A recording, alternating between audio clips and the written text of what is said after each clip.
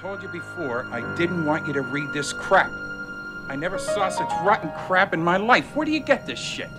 Who sells it to you? Welcome, one and all, to your horror podcast, home of all things sticky, nasty, and full of crap. I'm your host, Jared White, and this is The White Guy Dies First. It is time to keep your appointment with the Wicker Man. Oh, God! Oh, Jesus Christ! What do you want? I want to hear you scream. Death has come to your little town, Sheriff. You know, it's Halloween. I guess everyone's entitled to one good scare, huh?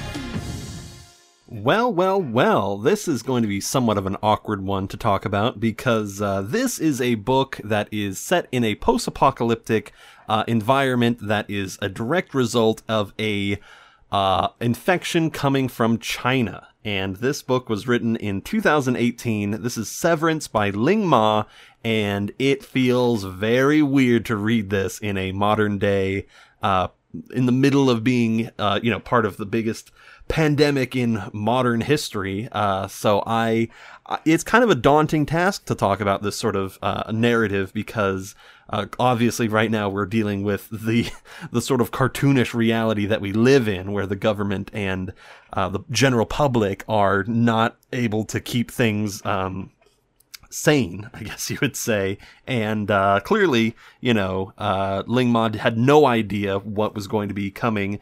This is years before COVID, and it comes off as very quaint, as very sort of like, oh, you think that like the worst thing that's going to happen is like literally at one point the only riots that happen in this story are from people trying to get money from their banks, like President Obama comes up and it like bails out the banks and gives them a big sort of cash inflection, and the banks just sort of run away with the money, and people protest and are like, you guys are the 99%, give us the money. And looking at that now, it's sort of like, you really thought that people would wear masks? Like, people wear masks in this and take care of themselves and have like parties where everyone's responsibly wearing facial coverings, and it's really weird and sad to read that this book sort of treats humans and human society with more respect than we do now, and it makes it really, I don't want to say it's aged poorly, but it is just so weird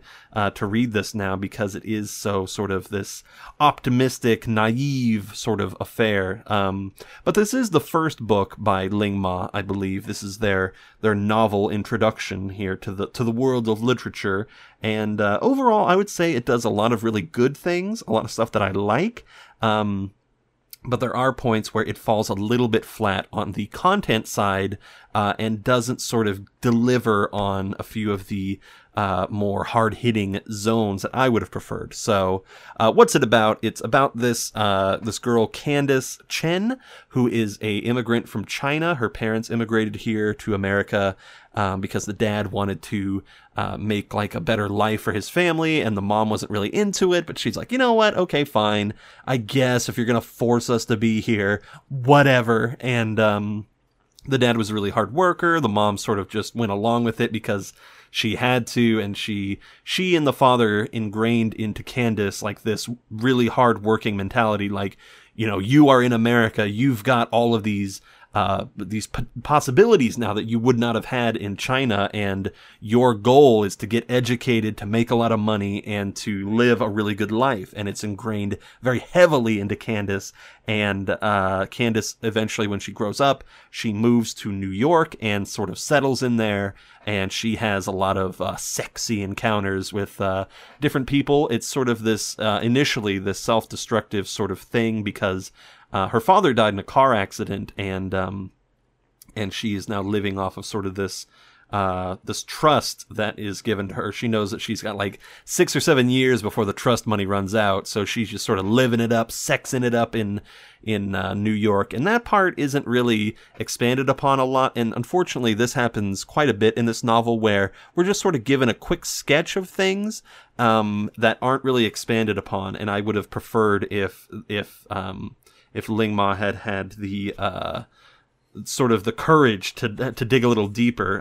This is actually a fairly long book. It's 291 pages, at least the edition that I have. And what I've just told you about her family and all that is not told to us in chronological order. The book actually starts off with Candace meeting up with a group of people that is led by this religious fanatic known as Bob.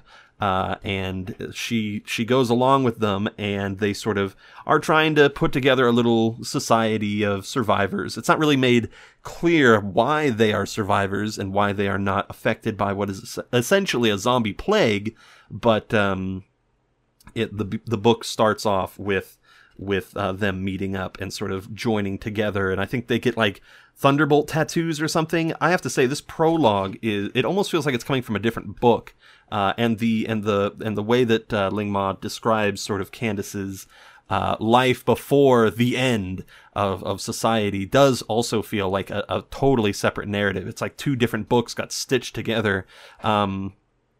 And I don't think it really works a lot of the time. But before I start talking about the negatives, I really want to go into the positives, because I do have some positive things to say here. To begin with, this takes a more original approach to the zombie apocalypse formula. It takes a book out of The Last of Us, actually, where the zombies are not technically zombies. They're just infected with like a fungal thing. It's called Shen fever. Because it comes from the Shen zone, or it's something to do with China. I actually don't know 100% why. It's kind of not explained wonderfully. There's a few, I've bookmarked a couple places where like Candace gets a hold of a flyer or some notice from the CDC about how it spreads, but it's really weird because her group of survivors kind of thinks that they are like the chosen ones, chosen by God. Bob is really a religious guy, and he thinks that the reason that they've been spared from being turned into zombies is because they are, divinely inspired. And I think that could have been an interesting way to go. That is actually something that has been done before with, of course, Stephen King's The Stand, which is a far, far, far longer book. But I hate to compare this book to The Stand, but it does feel very similar to that. However, this does sort of bill itself more as the apocalypse happening in this hyper-competitive capitalistic society. But I don't feel like it really delivers on that front. When I went into it, I was expecting a lot of office politics, a lot of cattiness, a lot of her pushing against her boss or whatever, but there's not much of that. Candace works as a book publisher, which is actually quite close to my heart because I'm a book publisher. I work for the college CSU Stanislaus, and I'm employed by their art and literature journal Penumbra, and I'm the editor-in-chief there. So when she starts talking about all these aspects of book design, I click onto that. I'm like, yeah, you know what? That does make a lot of sense. And Candace is employed to be a Bible publisher, actually, and we get a lot of interesting discussion about what goes into publishing the Bible, which is, as the book says, like the most popular book every year.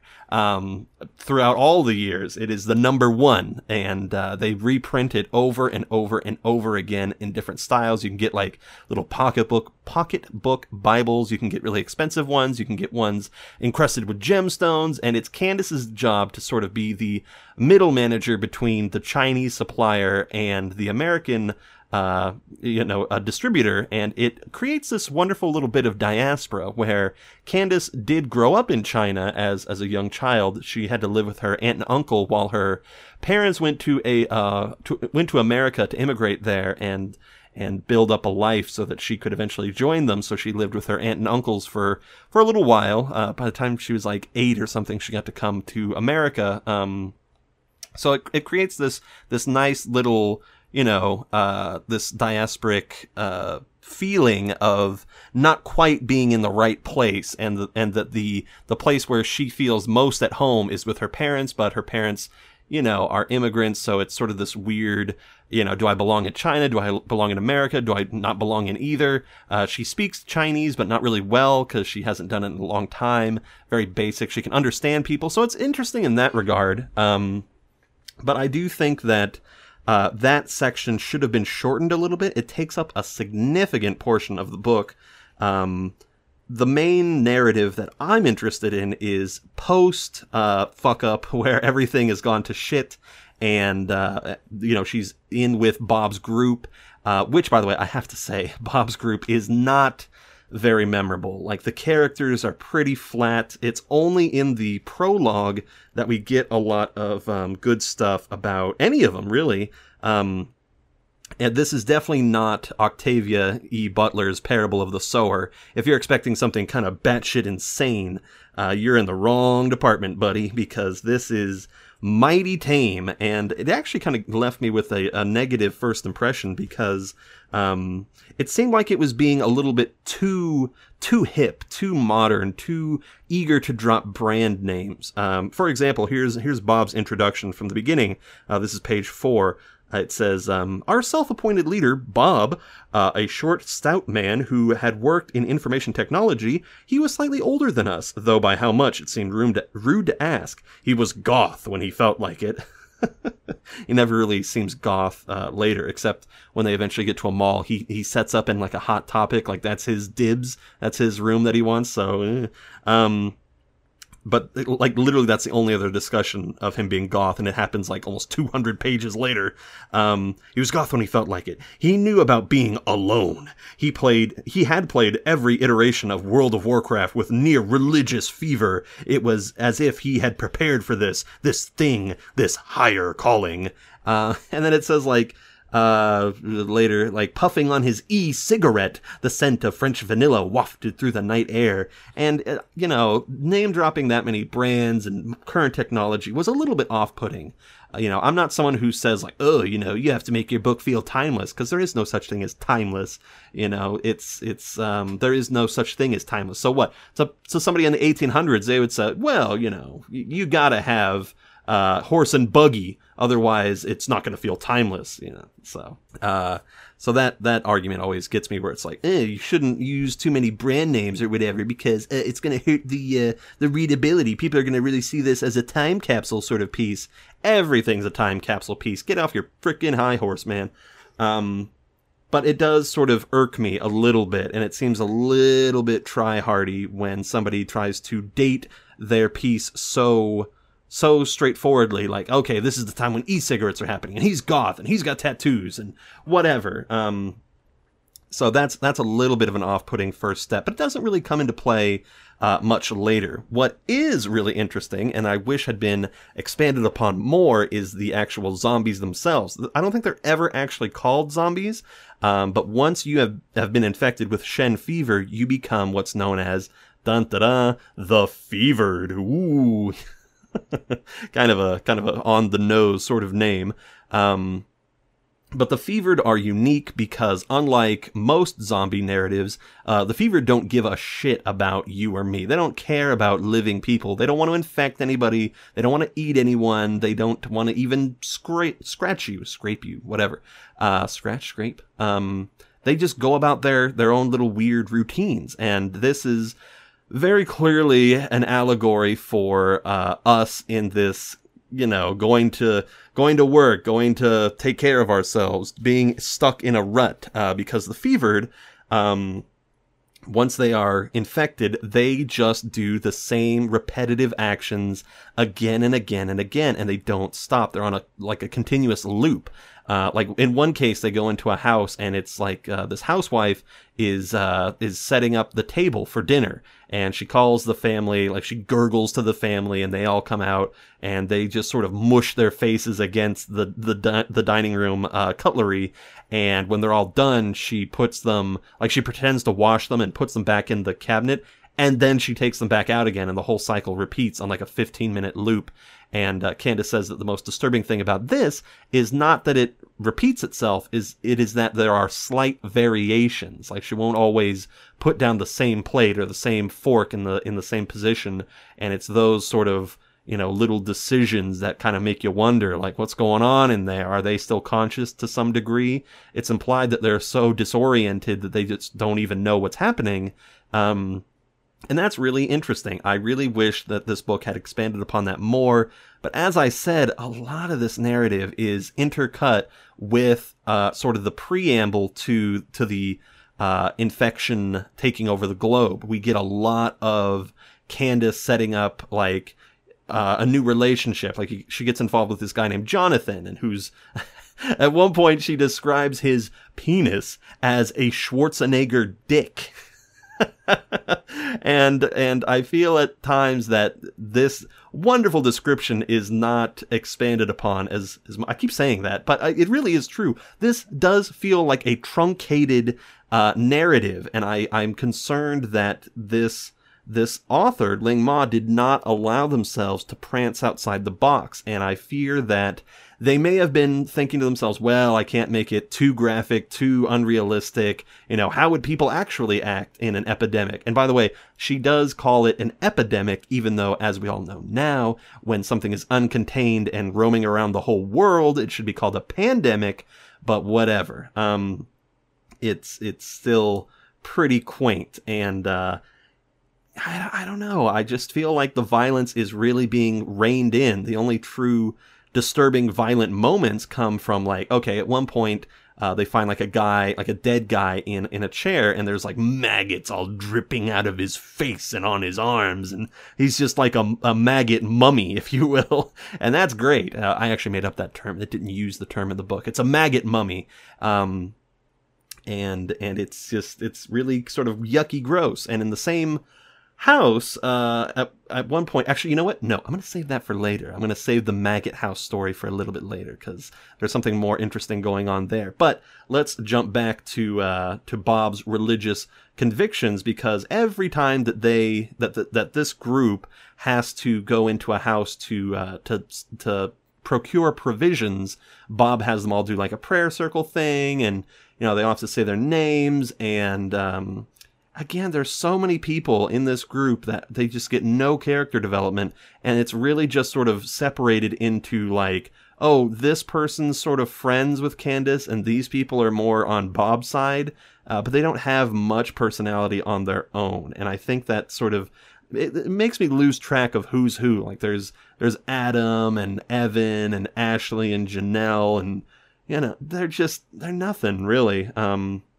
A lot more character development is given to other side characters. Like at one point, in her reminiscence of her business dealings in China, frickin' Candace goes to China and goes to this really fancy business hotel, which is super Europeanized. Like it's clear that a bunch of European and white business people come to this province of China to do business dealings in the factory district, and they've made it very sort of super mega comfy, but just like 2 blocks outside of this little I don't want to say quarantine zone, but out of this little exclusionary zone, it's just the sort of dry, drab, rundown, just people jammed in like I don't want to say, I'm not trying to say salami, like salmon. There you go. Like they're jammed in like salami, like some big Schwarzenegger dick in a place where Schwarzenegger dick shouldn't be.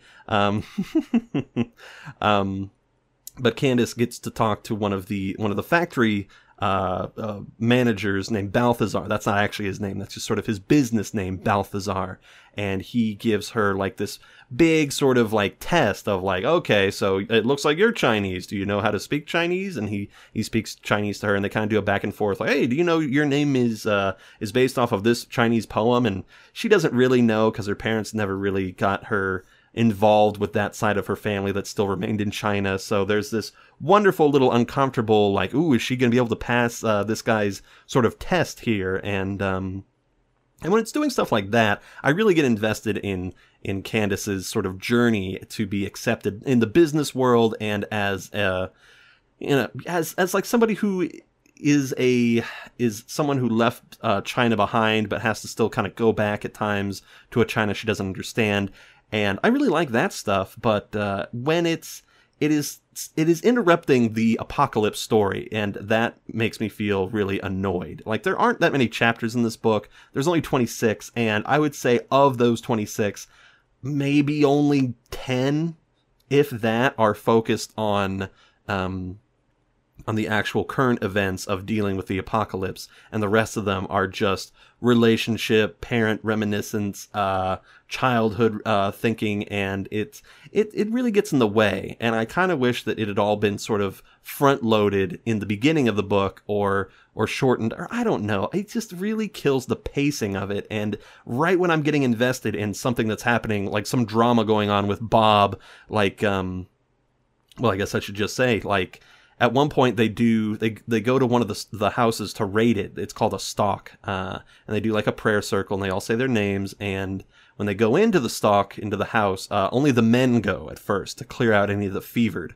Bob believes that the fevered should be released from their torment, which just means like shooting them in the fucking face with an AK or a Kalashnikov or whatever he's got. He's got some sort of big ass machine gun. He just blows them out. And it's very patriarchal, you know. Bob and just the men go, and the women sort of have to wait until the facility has been cleared out rather. And at one point when they're doing one of the stalks, Candace comes across this fevered girl who's been sitting in a closet and just reading a book over and over and over again, and she kind of takes pity on the girl and doesn't want to reveal that the kid's there. And, oh no, drama, Bob finds out, and finds out that she was hiding it, tried to keep this fevered protected or whatever. And Bob, in his very parent-like asshole way, says, okay, well, as punishment, you're going to have to shoot her. All right, and he gives her the gun and says, okay, Candace, shoot her.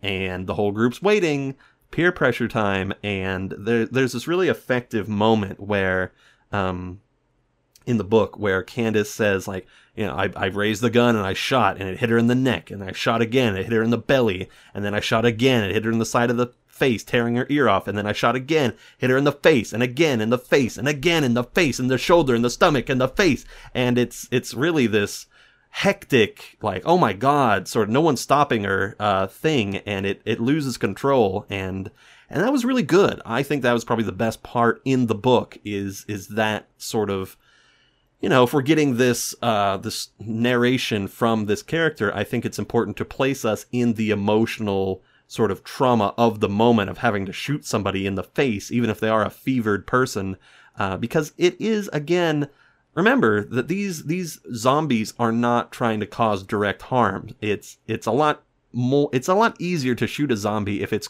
coming at you in a horrible gibbering way, trying to eat your face. They could just go on forever, and they could burn themselves out and just eventually starve to death or whatever. But their group decides to fucking blast their face off. So is it a mercy? Is it not? I don't know, but it feels very wrong, and it feels like the way that Bob is going about it is wrong. And later, remember when I said the maggot mummy thing? That is actually conducted by a search party that is separate from Bob. A few of the group go to I'm trying to think of it. It's the one of the members, Ashley. She lives in this. She used to live in this house. They're traveling by her childhood home, and she kind of wants to go back and reclaim some. Pardon me. She wants to reclaim some weed that she has stashed in her bedroom, and it's like, oh, come on, guys, we can go get some, and that'll help us sort of blunt having to deal with Bob's bullshit. And this mini search party goes out and does their stalk of the house and of Ashley's home, her former home, and the maggot mummy is her dad, and thankfully she doesn't see. But when they get up to Ashley's bedroom, Ashley starts putting on a bunch of clothes from her closet. She starts taking off an outfit, putting on another one. Even if it's too small, she'll sort of like tug it on until it rips, and then she'll check herself in the mirror, sort of she'll like stick her ass out and, you know, pull her shirt down a little bit to reveal her cleavage, and do this like pose for a picture, and then she'll take it off, do another one. And it gets really concerning because she's not stopping, even when the group tells her, like, hey, Ashley, we gotta go. Like, come on. There isn't even any weed in the house. It's just like some little seed-riddled nugget that's just nothing. So it's a pointless raid anyway. And they're like, come on, the sun's getting up. We gotta get back before Bob notices we're missing. And unfortunately, Ashley, it seems to be exhibiting the behavior of the fevered, and she is doing this repetitive action again and again without noticing her surroundings, and it causes everyone to panic. They run back to the camp, and there's Bob waiting for them, and then it cuts. Then it cuts back to the past and gets back into Candace's family drama, and I understand wanting to pace it so that we don't get immediately back into the action. Like, you need to have a natural break. But I was just immediately like, no, come on, I need to know what's happening here. And it made the past stuff feel very in the way. And I didn't really care for it. It made it feel more annoying, like a chore to get through.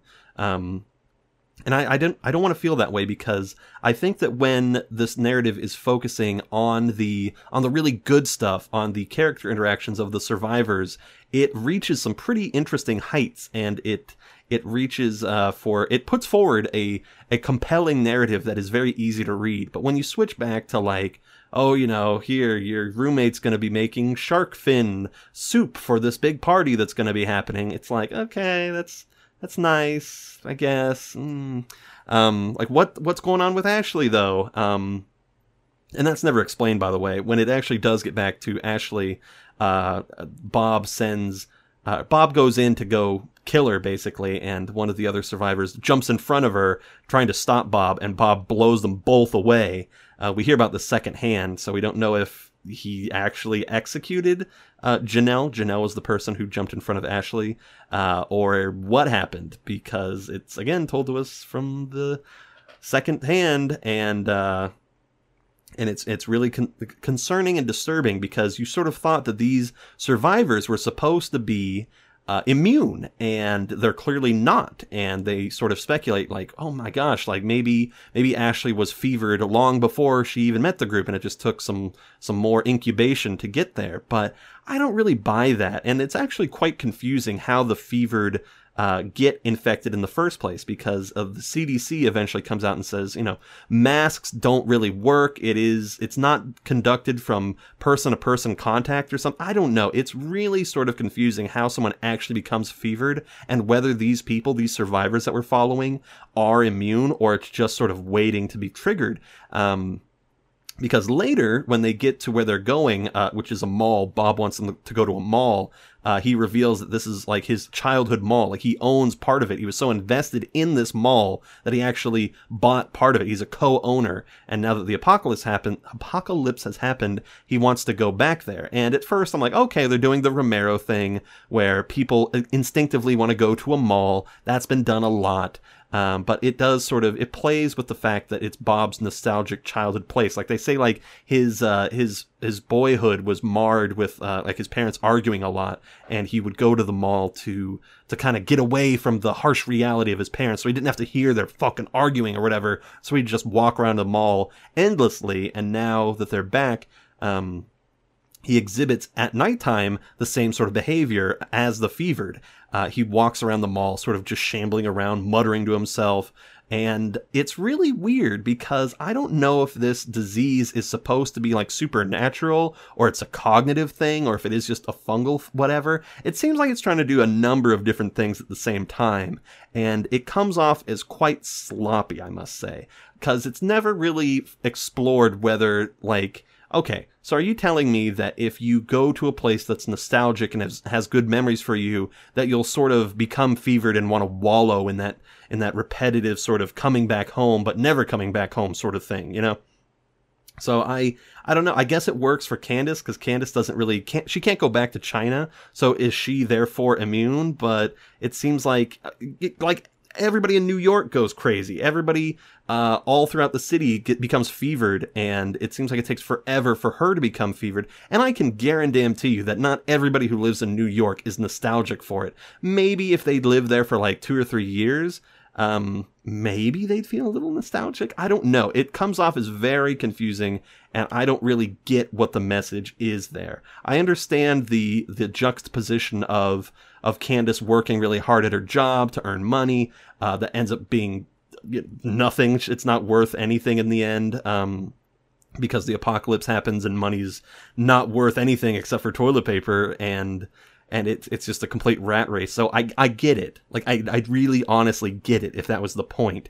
But I feel like that message could have been communicated much more simply, much more straightforwardly, and just give us more good stuff with the fevered. You know, I don't need all this drama of will they, won't they with Candace and her baby daddy. That's right. Oh my gosh, that guy that she was in a relationship with gets her pregnant. Oh, is she gonna tell him or not? He's leaving New York. What's gonna happen? I really don't mean to come off like an asshole here, but it is sort of, it's difficult for me to get invested in the lives of these characters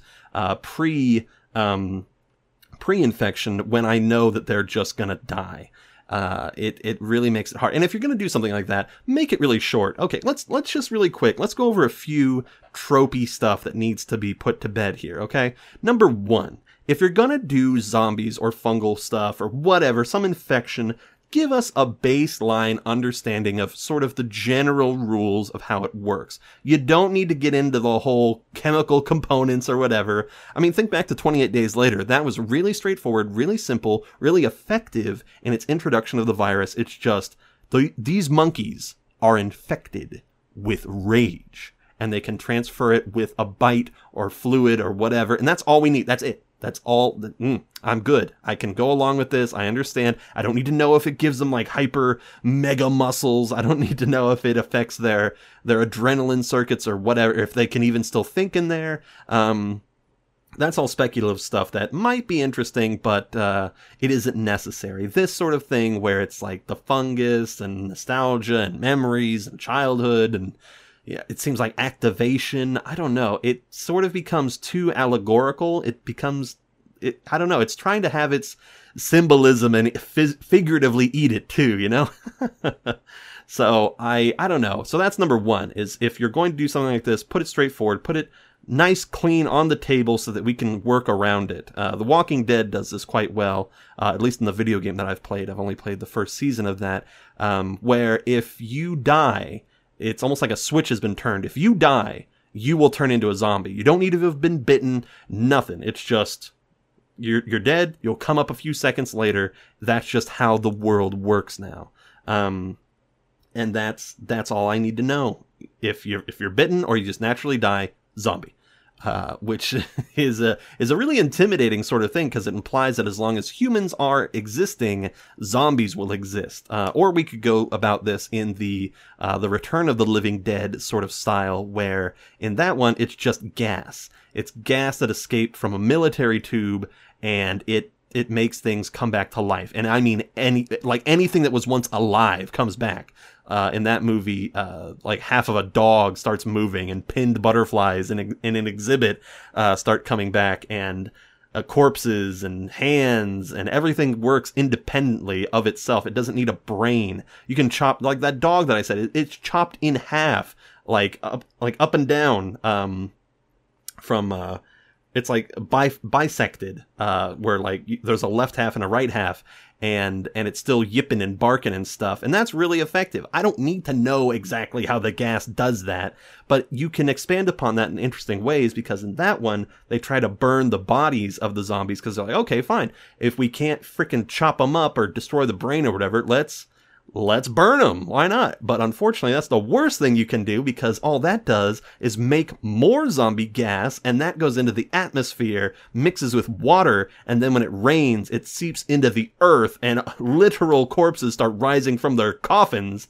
So yeah, that's an example of a situation that is bad that only gets progressively worse. This one is just, I don't know, I want to like this a lot, because it is really interesting that they do this in a way that's non-aggressive, that the zombies here are more sorrowful, and you're putting down part of the past that refuses to go away. It is symbolically wonderful, but I feel it does fall flat in a number of places. So that's big number one, is if you're gonna have rules, make them concrete, make them easy for the viewer to understand. Number two, if you're going to do somebody like Bob, who's a religious extremist, make him more nuanced. We get it. I understand that these sort of characters come up, they get drunk off their own power, they sort of see themselves as a god, but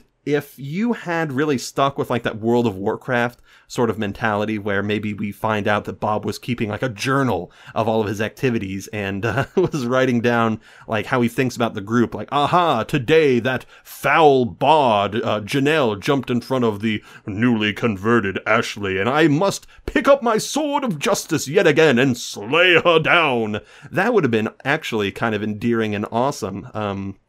Or if you're going to do somebody who's not cartoonishly evil, you could do it much like how 28 Days Later did it, where the Colonel in there was a bad guy, but he was doing it in a way that he thought was the most practical way to just survive. His was, okay, I've got soldiers that want to kill themselves because they have no hope.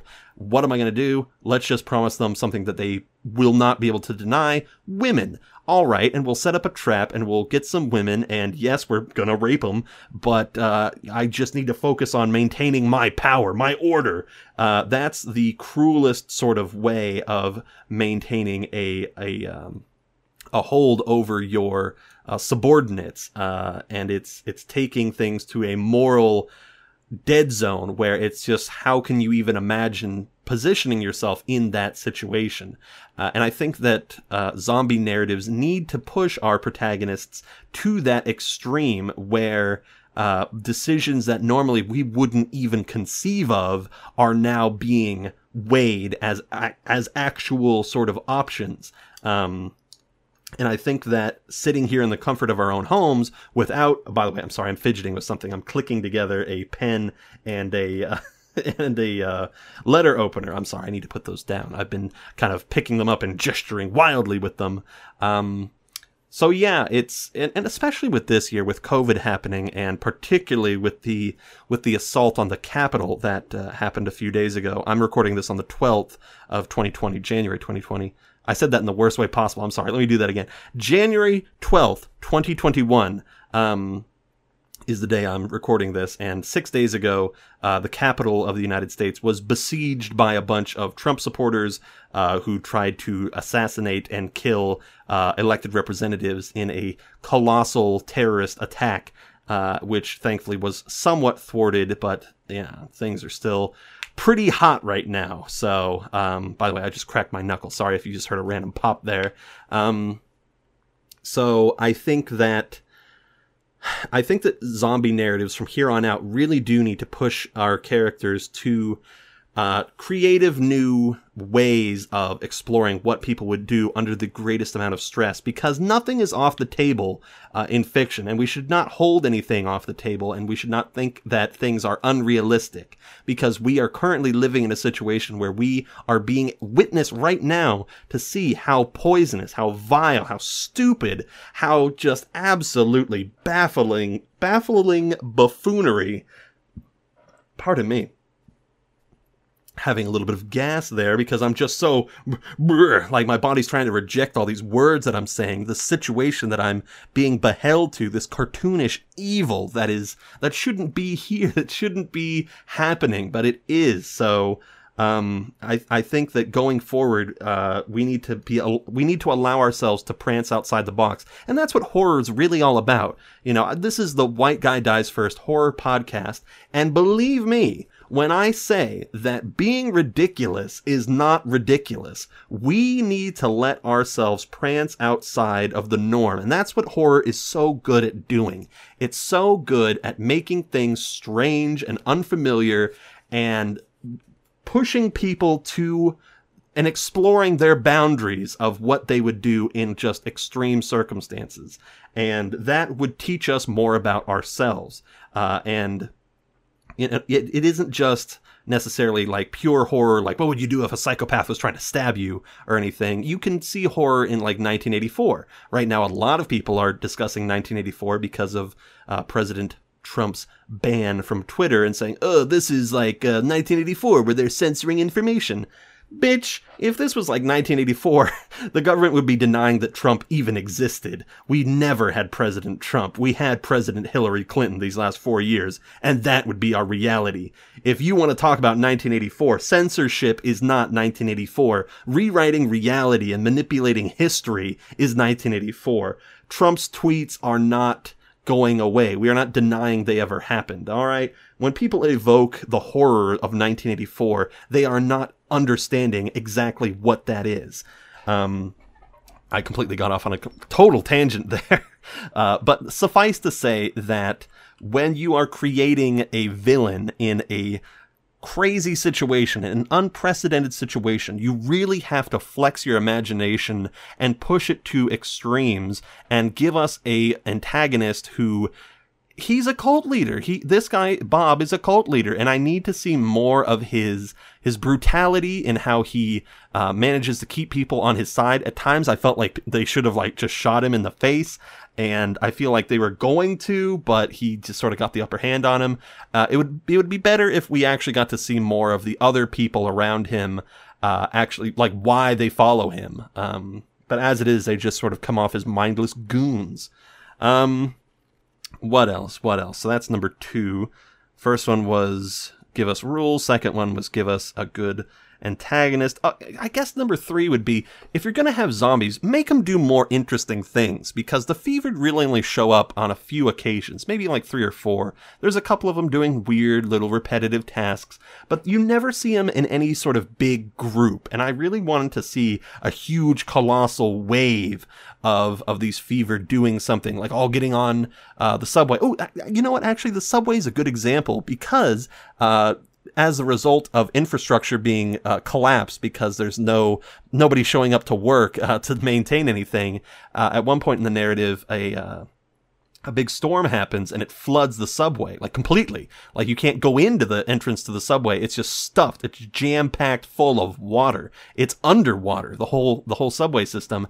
And I really think it would have been effective if the author had a little chapter where there's like just hundreds and hundreds or thousands of fevered that are walking in to try to get back into the subway, because they always go to the subway. That's their routine for how to get to work. And they just walk into the water and drown. And they just keep piling in and drowning. And the bodies start just floating in the water. And they keep pushing the bodies out and it's clogging. It could have been like mega gruesome. And I'm very disappointed that it didn't go quite that far. It never goes that far. So I feel like the fevered are underutilized. They're symbolically, I think I've said symbolically a lot.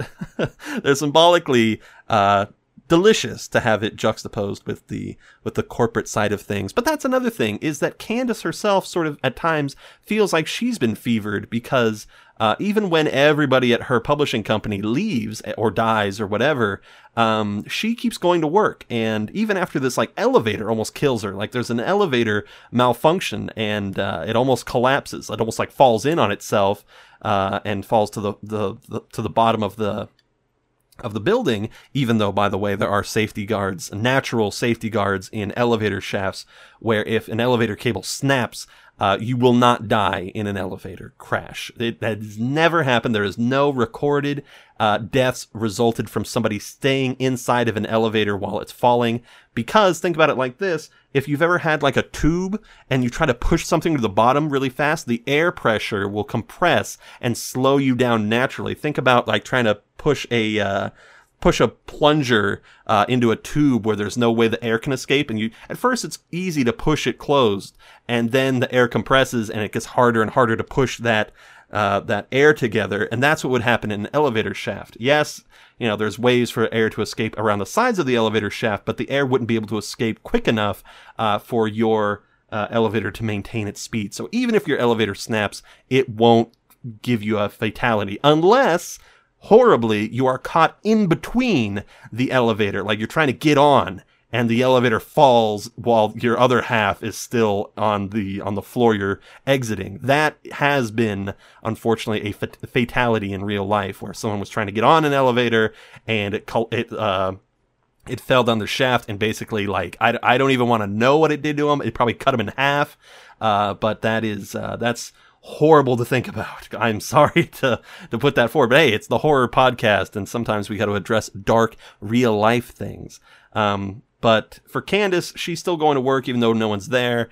And even after this elevator thing, she calls 911. The 911 operator's like, what the fuck are you still doing in New York? It's not worth it. Don't you think you should probably leave your job? Like, money's worthless right now. Come on. But she keeps going. She even moves into the office and keeps trying to do her job, even though there's no job left to do. And she eventually just documents. She takes a lot of pictures of New York for people that are still living in countries that are not fevered, like Iceland and Norway and Denmark, the places that have cold climates where apparently the fever doesn't spread so fast, which even I don't understand what that's all about. Are you saying, like, again, is it a fungal thing? Is it an actual cold thing? I don't know. It's sort of confusing as to why that is. The actual fever is very half-assed. And I don't mean to be mean. I'm sorry if somebody who reads this book is listening in on me right now and being like, wow, this guy's a dick. But hey, I call him like I see him. I'm not trying to be intentionally mean. Like, I'm not here spewing a bunch of hate. I'm just saying what didn't work for me. And if it worked for you, that's great. But for me, it was a little confusing. Although I did read most of this book in one day. I was on page like 120 at the beginning of this day, and I just sort of powered through it the rest of the 170 pages today because I wanted to get this podcast going. So, you know, it's all right. Anyway, so she's taking pictures, and eventually she goes out. She leaves the office building. She gets locked out, and she goes to look for a cinder block outside. And while she's out and about, she goes to an ATM to pull out some money so she can go to a little taco truck kind of thing. And when she pulls out her receipt, she actually prints out a fucking receipt for her cash that she withdraws, like it matters anymore. And she sees the date on the receipt, and it's the today is the day that would be her last day. Like, her contract has run out, the contract that they gave her to sort of still come to the office, because when the fever was going really strong, they gave her the option to work from home, or she could work from the office and get paid like a shit ton of money. They don't say how much it is, but she sort of thinks to herself, like, oh my God, like, I could afford to move into a bigger apartment. I could get a Frappuccino every day. I could afford to give my baby a better life. And even her boss is like, look, I know you probably need the money, but it's just safer for you to work from home. And she says, no, it's fine. I live by myself anyway. Like, she justifies coming in to work to get a bunch of money. And that part feels very frustrating to see that, like, the entire infrastructure of society has collapsed, but she's still so invested in money. And even now, like, she's only... once she sees that today is the day that her contract runs out, then she sort of thinks, like, I gotta get out of here. It's not worth it anymore. My money pool is dried up, and it's really frustrating. It's really frustrating, and I think that's very indicative of where we are right now with COVID, where people have to keep going to work and possibly getting infected, even though we're in the fucking apocalypse right now. Why does money matter right now? Why, people are dying by the thousands every single day, and yet we're still wage slaves. You know, we got to keep pounding that time clock until it gives us some money to live. So this all hits very hard, and again, I have to say that this narrative is so frustrating because of how real life has played out. It's awful. And then it cuts back after all of this discussion about her past and her parents and her uncles and her relationship with Jonathan and the Schwarzenegger dick, and all that stuff. It gets back to the Bob narrative, and Bob, like, figures out that she's pregnant and wants to sort of keep her alive because she's carrying the essential, like, Christ child sort of figure. And she eventually realizes that Bob is fevered, that he's going out and doing these little walks that he doesn't remember doing, which is confusing because it's like, if he's fevered, shouldn't he be, like, unable to come back from it? I don't know.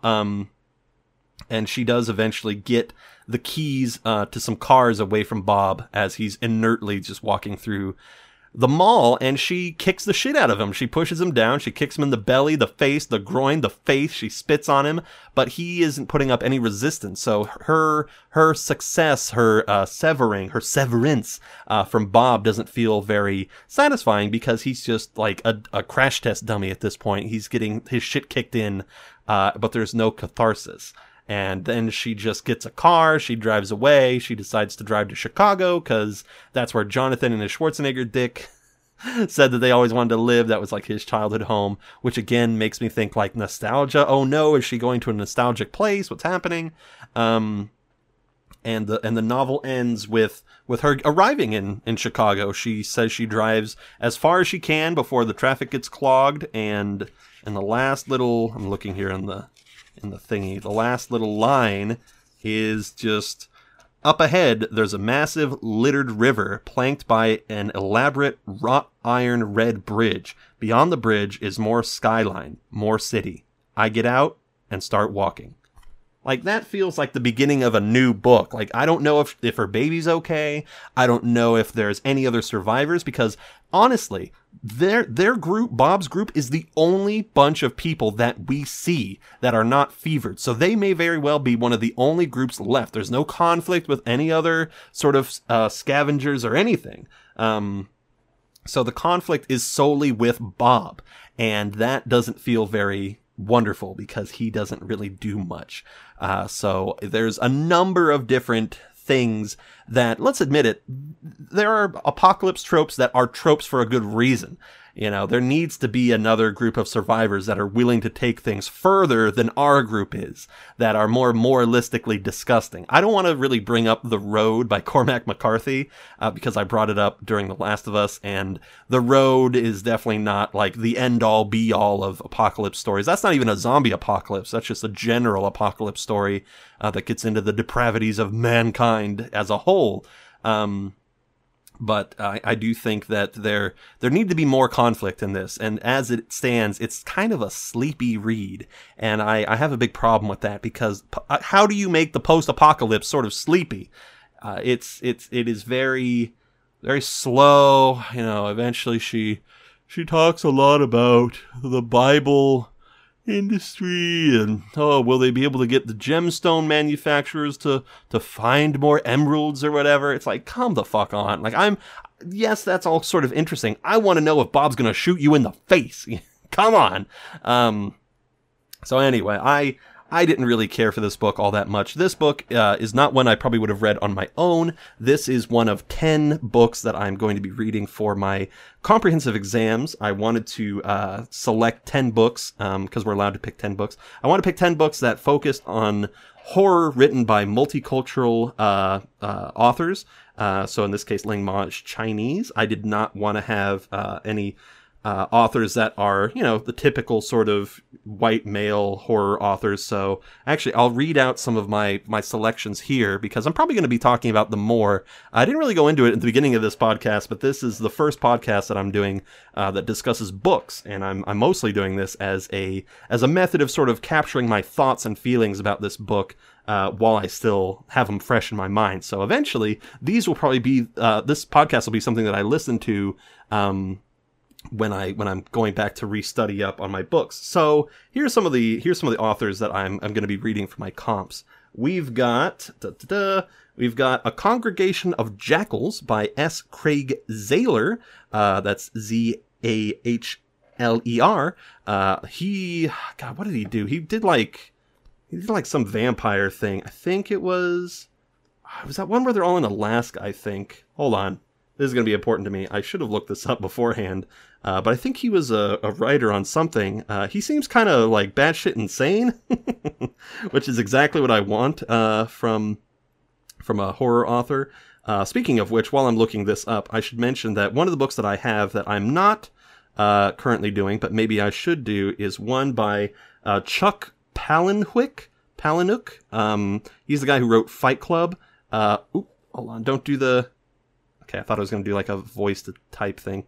My phone's kind of freaking out right now because I haven't charged it in a long time. You know, when you haven't charged your phone in a long time, it sort of glitches out a little bit. No, don't go to Twitter. Although I should plug my Twitter. It's Jared White 7 at Twitter.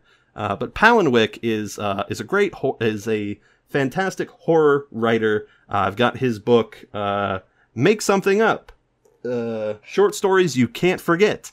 I only read one so far, and I can definitely say that I won't forget it, because it's about this guy whose father's dying in the hospital, and I guess his father had always been this dickhead who did like these racist, like sexist, awful jokes, like really vile stuff. And and it rubbed off on his son in like the worst way possible. And now the only way that the son knows how to communicate with his father is in making these horrible jokes. So while the dad's dying, the son's making these, like, what do you get when you cross and what did the China guy say to this? And it's really disgusting and sad, and it's purposefully sad, obviously, because people are supposed to be, when their parents are dying, like all sad and all that stuff, and sort of somber and reflecting on all the good memories they had. But this story is hard because it's the only way he ever connected with his father is through this horrible sort of narrative of jokes that are offensive and ugly, and yeah, it's just awful. And then when he sees that his father is like crying or something, he makes fun of him, even though his like hair's falling out. And I think he's got cancer or something. And he's like, "Fine, I'll really make you laugh." And he takes out a pie and slams the pie into his dad's fucking face and says, "There, you fucking old man, laugh." And it's just really intense and really sad. It's only like 12 pages long, but man, I'll tell you, that story stuck with me way more than Severance ever will. By the way, I have a Zahler's thing here. His directorial debut is with Bone Tomahawk, and I really should talk about that on the podcast, because Bone Tomahawk was fucking amazing. But he also did Brawl in Cell Block 99, and Dragged Across Concrete, which sounds awful. As a little lad, I was once reclining on the playground floor. I was just sort of staring up at the sky, and I remember this little girl grabbed my arms and dragged me on the concrete, and it fucked up my back a little bit. So I know what being dragged across concrete feels like. It's not good. So he wrote Congregation of Jackals. I'm really looking forward to reading that. That's going to be fucking crazy. Then I've also got Her Body and Other Parties by Carmen Maria Machado. That's a bunch of short stories, and I'm really interested in short stories because I'm writing a little book of short stories when I can ever get time between all my projects and schooling and stuff. Then I've got Mongrels by Stephen Graham Jones, which, if you don't know, Stephen Graham Jones is the man. He is really cool. I always see him on Twitter posting stuff about, like, he's really big into the classic horror icons like Freddy and Ghostface and Jason and all that stuff. He's got a bunch of cool masks and everything. Stephen Graham Jones is fucking awesome. I really would have wanted to have a class with him. He actually teaches at the University of Colorado. And I totally would have wanted to be his PhD student, but unfortunately the University of Colorado, due to COVID, is not accepting PhD applications. I don't know if they're accepting anybody to the college, but that was quite gutting to know that he was not available to be my mentor. So that's another one. Also, of course, Octavia E. Butler, who is also absolutely wild. Her narratives go all over the place. This one's Fledgling. I think that's the vampire one.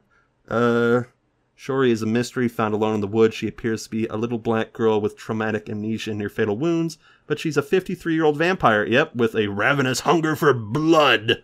Good for her. And then unfortunately, I had to put in one or two white authors, and in this case, I chose Stephen King.